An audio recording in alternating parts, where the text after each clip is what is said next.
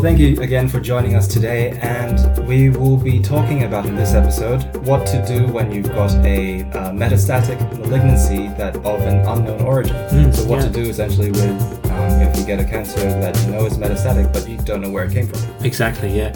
I think before we talk about what cancer of metastatic or an unknown origin is, let's talk about what metastasis is as a bit of a refresher. Yeah, so far with all the other cancers that we've talked about, we've been talking about them as the primary tumor, so where they originated, and we're talking about them as that.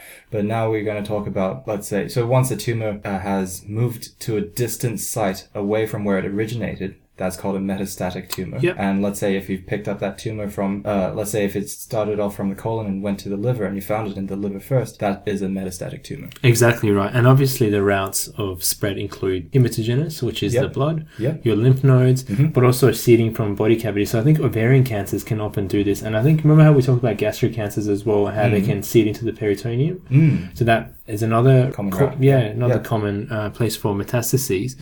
And obviously once something's metastasized, it can cause quite a lot of abnormalities in the body and its potential healthy functioning of the body. So it's commonly associated with the morbidity and mortality of cancer as well. Whereabouts do they commonly go? I think there's a few hotspots that they go to. For example, the liver, the lung, brain, and bone are common sites. I don't know why though. I don't know whether there's something about. Maybe it's just where they are. Probably, let's say through the blood, they all go through the liver. The liver filters everything. Maybe the lung as well. I'm not sure about the brain and the bone, but I'm sure they've got their own reasons. Yeah, I think in future episodes we might touch across why some of them go there, but I'm not 100% sure from memory.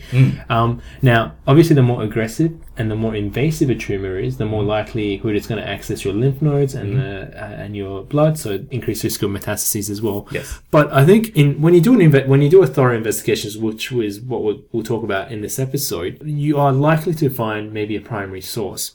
But Andy, do you remember in what percentage of them it's really unknown? The cells are so undifferentiated or so anaplastic that you have no idea where it's coming from. I think there's a small percentage. Definitely. So like after a complete investigation, unfortunately there are about 5 to 10% of oncology patients where the primary tumor remains unknown. So after a thorough examination, they still couldn't find out where it came from. And this is talking about after autopsy, after the patient has deceased, and they were able to look in every nook and crevice. So that's quite unfortunate. And it apparently, statistically wise, is the 7th most common malignancy. So I don't know what that says about things, but yes, that does sound like pretty bad. Yeah, isn't that interesting how about 7th most common malignancy is of a cancer that we have no idea where it's coming from or what its primary is.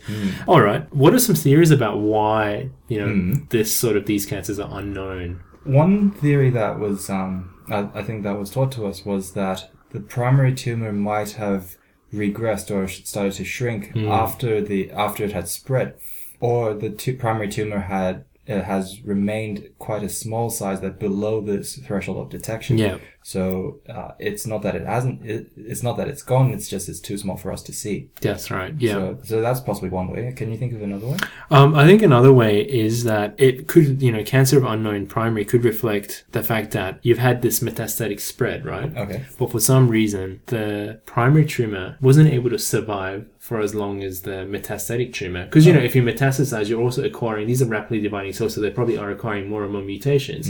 So they might be slightly different to their primary counterparts. And so the primary may be cleared up by the immune system, or it just dies for some reason. But the metastatic cell survives. It probably undergoes more and more mutations, and it becomes completely undifferentiated. And so then you can't tell where it's from. Maybe it found a better place. Maybe it did. But there are ways to get around this. So it's unknown, but there are some approaches that we can utilize to find out or get hints as to where these cells could possibly come from. So essentially that's our topic today, what approaches we can do to find and narrow down your search of guess of where this tumor came from. Absolutely. Before we talk about how, the question is why. Why is this important? Why do we need to know what the primary tumor is? I guess let's say you found it in the liver, why not just treat it as a liver cancer? But that's actually the wrong reasoning, because you need to find the primary so that you can know what type of tumor you're dealing with. Yes. And you'll be able to figure out the prognosis and also subsequent management, what is appropriate, what isn't appropriate.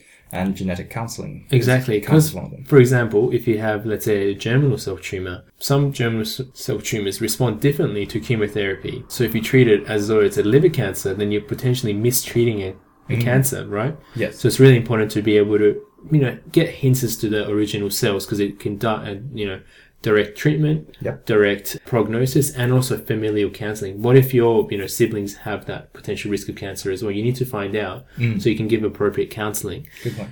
But before we jump into investigations, what do we do first? And this is, I think, the general approach with every patient, isn't it? Yeah, good history. You need to take a good, thorough family history, medical history, past surgical, let's say whether if they've had any previous cancers, whether if it was resected, what was done about it. Find out as much as you can about the patient. Maybe somewhere, some exposure or something would give you a hint of what. Yeah, maybe occupational exposure or something that might, asbestos exposure, for example. Yeah. So once you've done the history, then obviously you probably do a physical examination. You're looking for, lumps, bumps. You're looking for any obvious lesions, any palpated masses. Now, if none of them yield you adequate result, what's the next step, Andy? Then you would go into investigations. So we will use a different laboratory techniques, imaging, biopsies, which we'll go through one by one, to figure out hints and characteristics of this tumor that will point us in the correct direction. Yeah, absolutely right. So, let's talk about, this is one of my favorite topics, right? Tumor markers. Okay. Because it's just so interesting how these tumors can secrete these unique markers. Do you want to maybe go through some of them for us? Yeah, sure. So with a tumor marker, from my understanding, it's some specific tumors secrete these characteristic antibodies, I think. Actually, not antibodies, just... I think glycopeptides. Yeah. So they secrete these specific markers. And so if you can identify which it is, then you've got a good chance of finding out what type of cancer this is. Absolutely right. And so you use a monoclonal antibody that target these markers. And we'll go through a few that I think are more common. So we can start off with CEA, carcinoembryonic antigens, and they are more characteristically expressed in adenocarcinomas or the colorectal carcinomas, which we've talked about previously. Yeah, exactly right. What's another one? I think alpha-fetoprotein, we mentioned that in our gastrointestinal talks, but that relates to hepatocellular carcinoma and germ cell tumors, as we've discussed in our germ cell tumor talks as well. And then we've got... what's the other one? The one that starts with 125? CA125. So that's the cancer antigen 125. Yeah. And that is associated with epithelial ovarian cancers. Yes. Yeah. Yeah. In prostatic cancers, the prostatic adenocarcinoma specifically, you've got PSA secretion. Prostate-specific antigen, it stands for. Yep. And in pancreas cancers, you can have a CA19.9. Yeah, so the cancer antigen 19.9. Yeah. So the CAs are easy because it says cancer antigen, so it kind of gives it away. Yeah. So you can have these markers that are very unique to tumors. I don't think all of them initially play an important role for diagnosis. They are often important for treatment response as well. So once you treat it, if you see it decreasing, then it suggests that the tumor is responding, so the tumor is actually shrinking and not producing as much antigens. Or also tumor regression as well. Cancer regression, if it's gone and then suddenly you see it again after a few years, then yeah, exactly. You worry about it. So you mentioned imaging as well. Can you tell me a little bit more about that? Well, I guess we can use chest x-rays, x-rays in general, I guess, and MRIs to look for any lumps and bumps. Yeah. PET scans, they're particularly useful, that light up in areas where cells are overly active. I love it. It's called hotspots. And then mammograms as well. They're another form of imaging which you can use as well. Yep. Biopsies. This is quite interesting. You've got a few different types of biopsies. Fine needle biopsies, core biopsies, excisional biopsies, and essentially you need to understand what each one looks at, and they're slightly different. General, broad category-wise, fine needle biopsies, you look at cells from it. Because it's such a fine needle, it sucks up a few cells. You don't get the whole overview of the architectural structure, but you get a good idea of what the cell looks like. Yeah. Core and excisional biopsies, you take out a larger chunk of the component. You can kind of guess. Core biopsies take up a small amount of the thing, whereas an excisional biopsy could be like, let's say you remove a complete lymph node or something. But I guess that's important for lymphomas, for example. You need to look at the architecture of the node, not just some cells. Yes. And from essentially with these guys, you can start to look at the general architecture of what the surrounding looks like. And depending on, like, if you're a well-experienced pathologist, you will be able to tell, say that, this particular region looks like somewhere from the testicles or something like that. Yeah, absolutely right. So that's really good. But it doesn't end right there, does it? So once you have your tissue, you have an opportunity to think about what sort of I guess surrounding tissue does it look like, or what other tissue types does it look like, and whether the tissue reflects the organ in which it came from. You can also run some immunohistochemistry on these tissues, and this is a really important part of our talk, I think. Yes. Because the immunohistochemistry can bind to certain surface molecules, for example, that are very unique to, let's say, epithelial cells, or very unique to mesenchymal cells, or let's say melanocytes. Do you want to go through that to give us a bit of an overview? So, understanding immunohistochemistry essentially is just they use antibodies to bind to specific antigens on the cells, and you use this essentially. If it comes up positive, through the science behind it, is going to stain that particular cell a certain color. Yes. Yeah.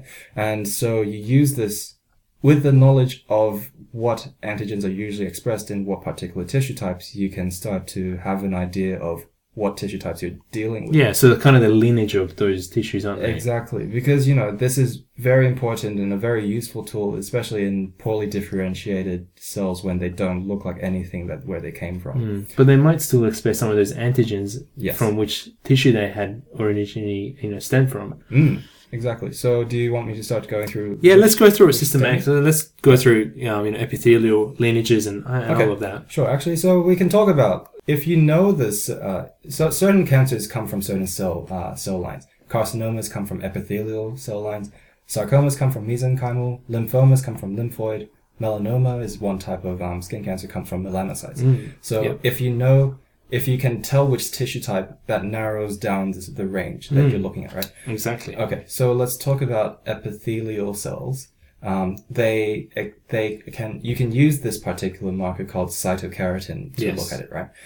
So if anything comes up with a cytokeratin, if a cytokeratin stain comes back positive, then you can guess that this is an epithelial cell, and it's most likely a carcinoma. But sometimes that's not enough. You want to be more specific, and there are definite ways. We're going to go through a few markers, but just to keep in mind, Hamid wants to memorize them, but for me, I recall that I think I heard the lecturer say that she's a pathologist and she doesn't remember them all. She's got a table that she looks at. But, we'll go through them, and it's just for demonstrating the purpose. So there's a bit of conflict of opinion here. I'm of the opinion that we should memorize it, because I've got a feeling that this is a highly examinable topic. But I agree with Andy. I recall our pathology lecturer telling us that she doesn't memorize it. Entirely up to you whether we're going to go through it for completeness, but it's up to you whether you want to memorize it or not. So of cytokeratin, there's a stain that allows you to, that is a very broad spectrum. Anything that has an epithelial origin is going to pop up. But otherwise, you can also, if you want to further narrow down what it is, you can use very specific antigen stains, such as a CK7, CK20. These are just one of the many. And actually, before you go ahead, what is cytokeratin? Cytokeratin, wasn't that it's an intermediate filament that is expressed on the or inside the epithelial cells, I believe. Yeah. Does it bind the cells together? I think it must play some structural role, but the reason you can distinguish it in different tissues, we'll mention it in a second, is the fact that different tissues have different degree or molecular weights of this cytokeratin. So you were mentioning about CK7. Yes. Do you want to maybe go through the different CKs then? Yes. So with CK7, if it only expresses CK7, you can suspect if it's from a lung origin, breast origin, ovary, or endometrium, right? But if it doesn't express CK7 but only expresses CK20, then you can suspect it's of a colorectal origin. And from this example, you can already tell, depending on the stain that's present, you can really narrow down your search and start guessing whereabouts this tumor came from. Yes. Right. Yeah. And then also, if it's both CK7 and CK20 positive, it could be a pancreatic biliary origin or urothelial origin from the urinary tract. If it's both negative, it could be from the prostate, the liver. And this is where my theory of, don't memorize this, but, just use this as an example. Actually, if you could use it as an example in the exam, it could be quite... Yeah, it would be very impressive, Play towards your favor. I've got a bit of a mnemonic to help you guys memorize. Obviously, it's very confusing. Go for it. So the way I remember 7 is that So CK7 positive cells relate to the lung, right? So the way to memorize it is, if you have a look, CK7 looks for lung, breast, ovarian, and endometrium. So I tend to memorize it as 7 lobe, LOBE. Yeah. So 7, L for lung, O for ovaries, B for breast, E for endometrium. So that's an interesting way of memorizing it. Yeah. So you can keep that, and then if you know 7, then you've pretty much crossed out a lot of the organs that might be affected. And I think CK20 is colorectal. So I think CK20 and CK7 should be at least important. But here's an easy way of remembering it: 7 lobe. 7 lobe. I like it. All right, that's your cytokeratin, but you also have other selfless antigens as well, don't you? What are they? So with the mesenchymal cells, you use a different stain called a Vimentin stain. Yeah, and that, with a similar principle, we won't go into the details of it, but that would also tell if it comes back positive, you can guess it's a mesenchymal tumor, and the primary might have been a mesenchymal tumor, and then you can start looking into sarcomas and guessing that. What would be a stain used in lymphoid? I mean, for lymphoid, obviously you'll be looking at the CD markers, which we've talked about exhaustively in our hematology lectures or our hematology episodes. Yes. But so leukocyte common antigen might be marker of cells originating from lymphoid tissue. Yeah. I guess the CD markers are probably for hematogenous cells, not for the tissues. I'm not too sure, but yeah. I think for tissue, if you're looking at specifically for tissues, then you're looking at leukocyte common antigens. Sure. What about melanocytes? Is it? I think there's this one called an S100 stain. Yes. And that's probably the extent I know about it. Yeah, I think that's how much I know. And I think that might become important, let's say, if you're distinguishing melanocytes in your organ, potential melanocytes in your organ versus other tumors that might affect that organ as well. Is there anything else you want to add? Well, essentially, what I just want to add is just rehashing the same point as well, just to say that it's the basic principles of how you're going to approach it, and understanding why there are different types of immunohistochemistry stains done to differentiate the possible primary cancers is the point of this whole talk. Yep, exactly. So the point is, like you mentioned, that unknown primary, it's not something to be dismissed of. You need to try your best to find out where it's coming from, because it's going to influence prognosis and survival as well as treatment as well. And obviously, if there's a family history, genetic counseling would be an important component of this. You can do biochemistry testings, look for tumor antigens. You can do obviously imaging. You can look for tissue biopsies, and once you have a tissue biopsy, then you can run these immunohistochemistry staining to then find out the cell lineages, whether it's epithelial, mesenchymal, lymphoid, or from a melanocyte origin. Is there anything else? Well, actually, I think some people may ask, if you've got immunohistochemistry up your sleeve, why not just test it for everything? And then you have to realize that you've got only a small chunk of tissue there. You cannot probably test an infinite amount of tests. And there's a possibility. I think. Do you remember how our lecturer mentioned that there's over 100 immunochemistry stains, and you just increase the risk of false positive, because then you start running all these non-evidence based guessing games of stains, and that could actually derail you from your true purpose. So I think you use the history examination to try and narrow down your search, guess it, and then very specifically target it in the staining. Exactly right. That's it. Yeah. So that's it for today's episode. Was going to be a bit of a bit short, but we hope it gives you a bit of an appreciation of tumor markers and tumors of unknown origin. If you have any feedback or questions, just let us know. We'd love hearing from you guys. Thanks for listening. Yeah. See you next time.